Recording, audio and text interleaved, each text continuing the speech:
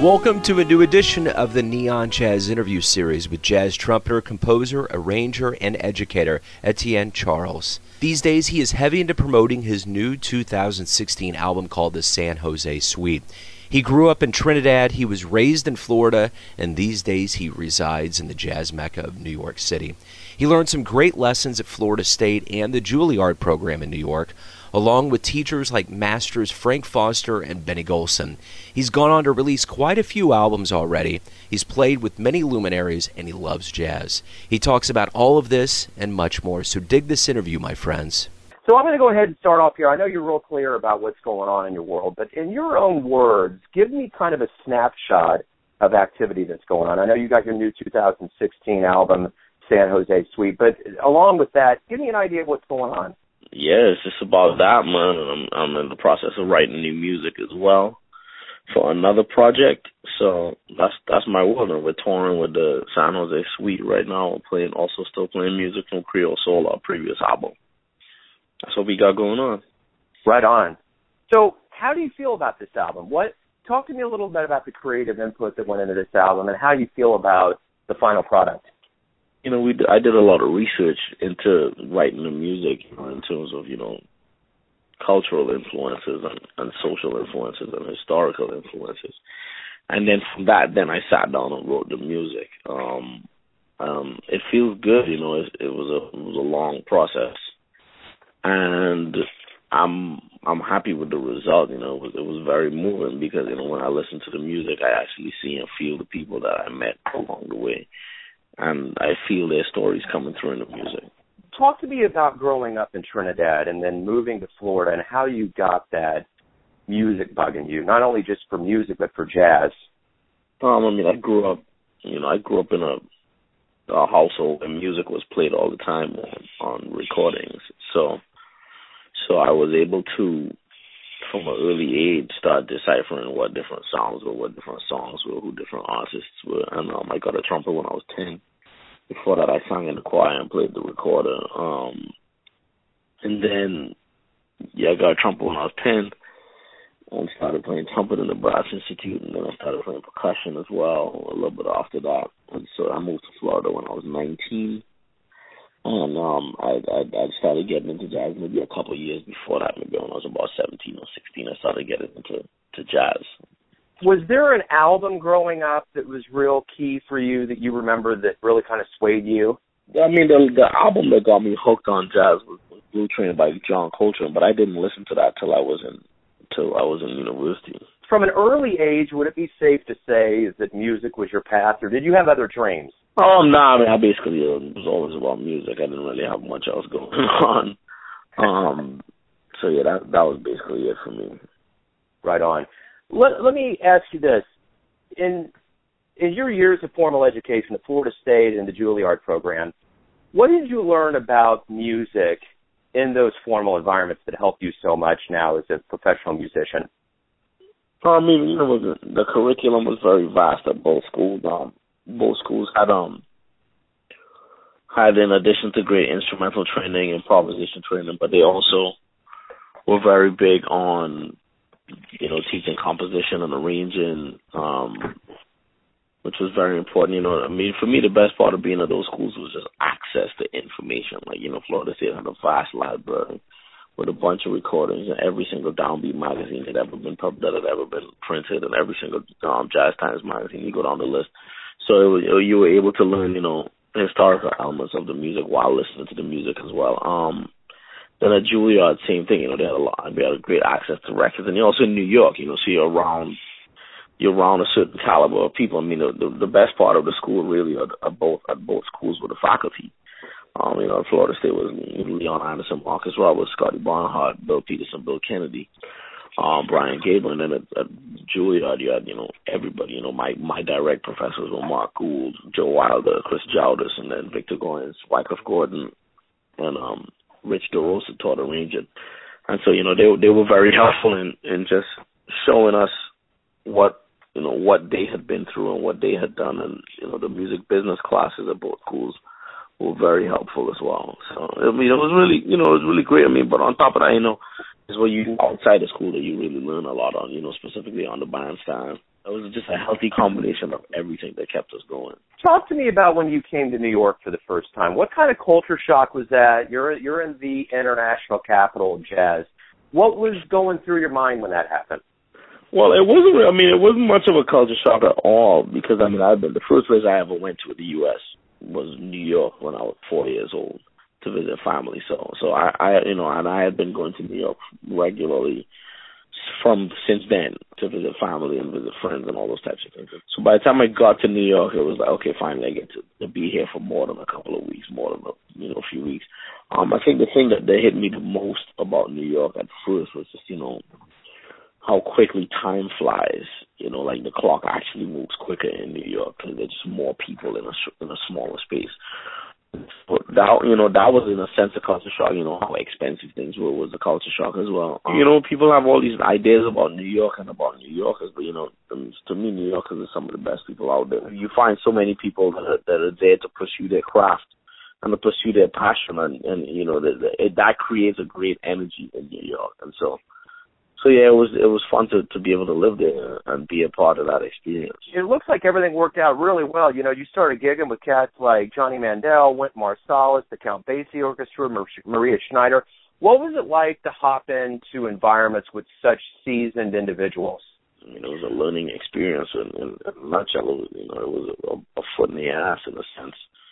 Because, it's basically on-the-job training. That's, a lot of people don't understand that that's what music is, Yeah. It's always on-the-job training because everybody wants something different out of you, Some people hire you for you, but a lot of times it's a combination of them hiring for you, but then also hiring them for what they want you to do. You have to be able to straddle pretty well that line.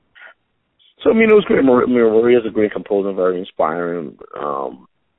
Wynton is, the legend. You go down this roster with Monty Alexander, Marcus Roberts, Marcus Miller. Yeah, they've all been very inspirational and they've all been guiding forces in my career so far. So I'm grateful. So the one thing that's very clear about your career is that you've been rather prolific. You already have 6 albums. What is this about? How do you feel about your output? Do you feel like it's prolific? Do you feel like you're on a regular track as a jazz musician? Or how do you feel about your output? I feel like, years ago I just set a goal saying, I'm going to try to record an album every 2 years. And that's what we've done. Some people call it prolific. I don't really see it as that. I just see it as, an album is basically just an audio picture of what's going on musically in a band's realm at a time. We continue to grow, and as a result, we continue to record, to keep, and as we learn things, as we learn sounds, as we learn stories, as we learn history, as time changes, as life changes, as events get tense or not, we move forward. And so, I won't really consider it prolific. I'm grateful for people who think that. But Wayne Shorter, somebody like Wayne Shorter turning out album after album, Horace Silver album after album, Monk turning out album after album, and those, for me, those are my heroes, and they were extremely prolific in their abilities to not only write but to record and perform and tour. And I'm just continuously striving to keep that as I strongly believe that jazz is about a dialogue between the artist and society at the core, and that dialogue can be through composition, improvisation, etc., and of course performance. And so, as long as things continue to change, as they will, the music needs to continue to grow and come out so that people can know what's going on. So you're a teacher as well as a performer and a recording artist, and sometimes we're only as good as the advice or the shoulders that we stand on. What teachers gave you advice or teaching, so to speak, that you really remember that resonates with you to this day? Oh, man, many teachers. Marcus Roberts was very clear in teaching me how to listen for certain things within a student's abilities and immediately quickly trying to figure out what you can help them get better with. Rodney Whitaker was really inspirational and instrumental in showing me the way to make sure that classes are organized in certain ways so that the students are always being pushed to grow. Diego Rivera, just in terms of paying attention to detail and designing exercises. And then, I mean, even just the pedagogues and the technique books that I studied, and just knowing the stories about those teachers like Max Schlossberg, who designed exercises based on what was giving his students trouble. And that's something that I try to do as well, just, to continuously write exercises based on what is actually setting a student back. Rich DeRosa, who was my arranging and composition teacher at Juilliard, I modeled my arranging class very similarly to his arranging class, just because it was the way I learned it, and I thought it was a very structured, simple way of presenting the material to students, and so I immediately adapted that. I mean, there's so many different elements. Rodney Jordan and Leon Anderson, who were my jazz small group teachers at Florida State, and them being, hands-on but hands-off at the same time, and just, presenting us with a task and saying, okay, here's the album, here's Ugetsu by Art Blakey. We're going to play this in rehearsal on Friday, and we had to go home and learn the music. And just seeing the process of just giving someone a task and knowing that knowing as a teacher that they are going to learn simply by having to do this. So, those are some of the most valuable things that I learned as a teacher from some of my mentors. So as a teacher, what is your goal? What are you wanting to do with your students? What do you want them to take away? I mean, my goal is really just to train the next generation of artists, citizens, really, at the core, is to train people, in addition to, their instrumental ability and their ability to improvise and write, but also their ability to decipher and navigate situations as people, understanding the layout of a society that they might go into to live. Not everybody's going to end up in New York or LA or Chicago or one of these big cities, but knowing how to navigate and make sure that you know what music is for and how you can use music to help people. For me, those are more important tools that musicians can have. And so, I definitely, I try to make sure that they're able to, navigate a trumpet. I know all the scales. They got to know their HUs, and they have to, they have to know solos. They have to be familiar with Louis Armstrong styles, or all of us style. Gillespie, Clifford Brown, Miles Davis, Fox Navarro, Kenny Dorham, Blue Mitchell, I can put on a long list. Freddie Hubbard, Nicholas Payton, Marsalis, Terrence Blanchard, Terrell Stafford, Sean Jones. I could go down that whole list of the jazz trumpet canon of my trumpet students. And same thing with the arrangers, knowing about people like Don Redmond and knowing about people like Cy Coleman and Duke Ellington and Thad Jones, Frank Foster, Frank West, Eddie Wilkins, Cy Oliver, and this is the whole Oliver Nelson, the whole canon of arrangers, Johnny Mandel and Nelson Riddle, and there's a whole canon in the arrangement. And then the composer were Horace Silverthorne, Mark Wayne Shorter, Billy Strayhorn. So there's a lot that just in terms of information that they have to be able to imbibe and really assimilate instead of just being able to regurgitate. And so that's at the core of my experience as just in terms of leading them to the water to drink in terms of information. But on top of that, for me, the real magic is when they're able to take all of that and then they're able to use that to be able to create a dialogue in their audience and use music to get to the next generation and to inspire children. My students, I encourage them as soon as they start studying with me, if they're already have them, I encourage them to go and find the students of their own so that they're able to teach what they're learning as well.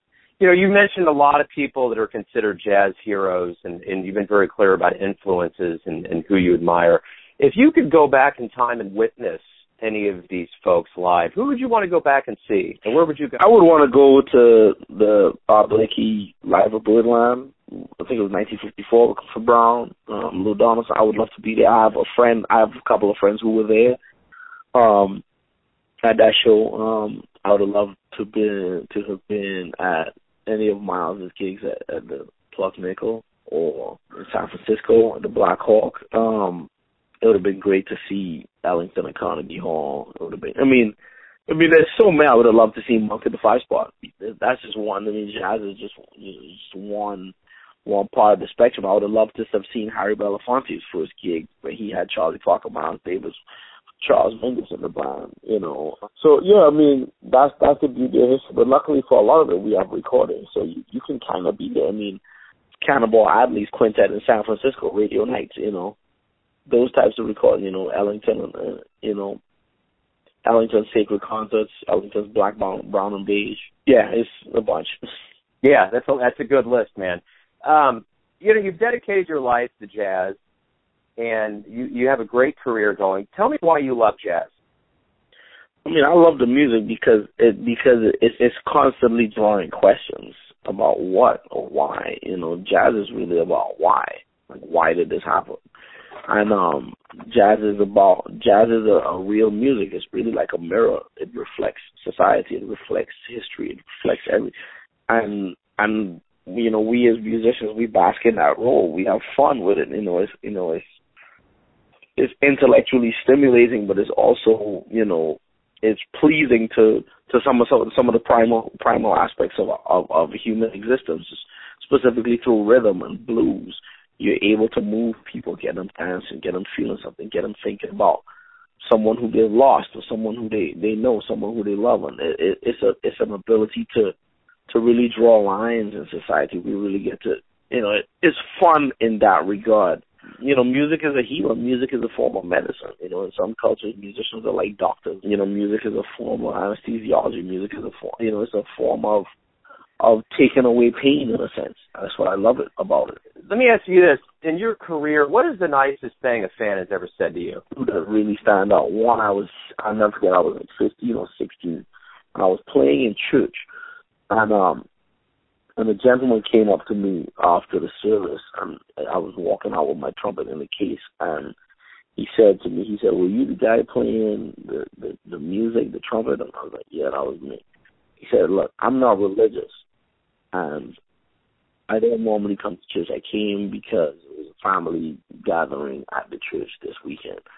But when I heard the music that you all were playing, it brought me closer to God tonight.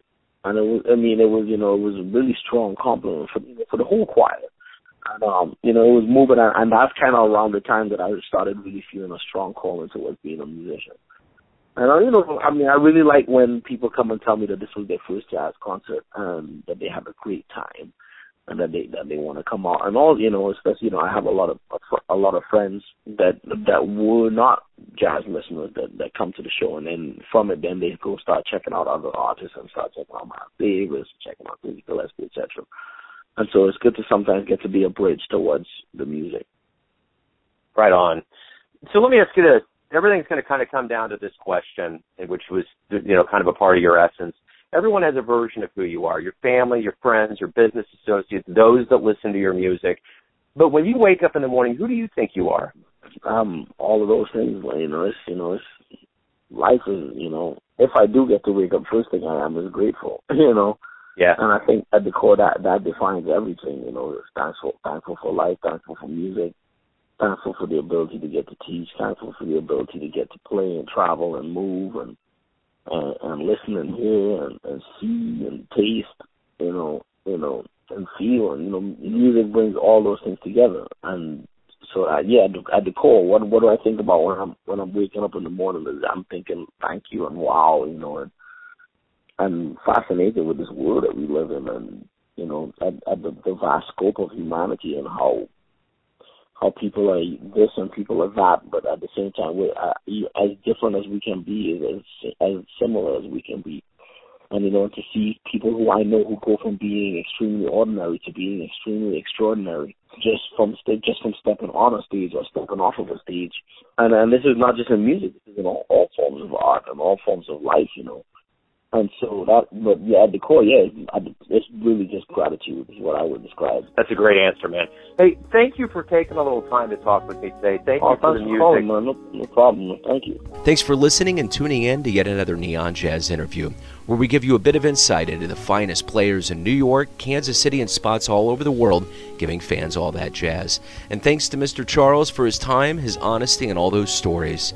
If you want to hear more interviews, go to Famous Interviews with Joe Domino on the iTunes Store or visit theneonjazz.blogspot.com for all things Neon Jazz. Until next time, enjoy the music, my friends.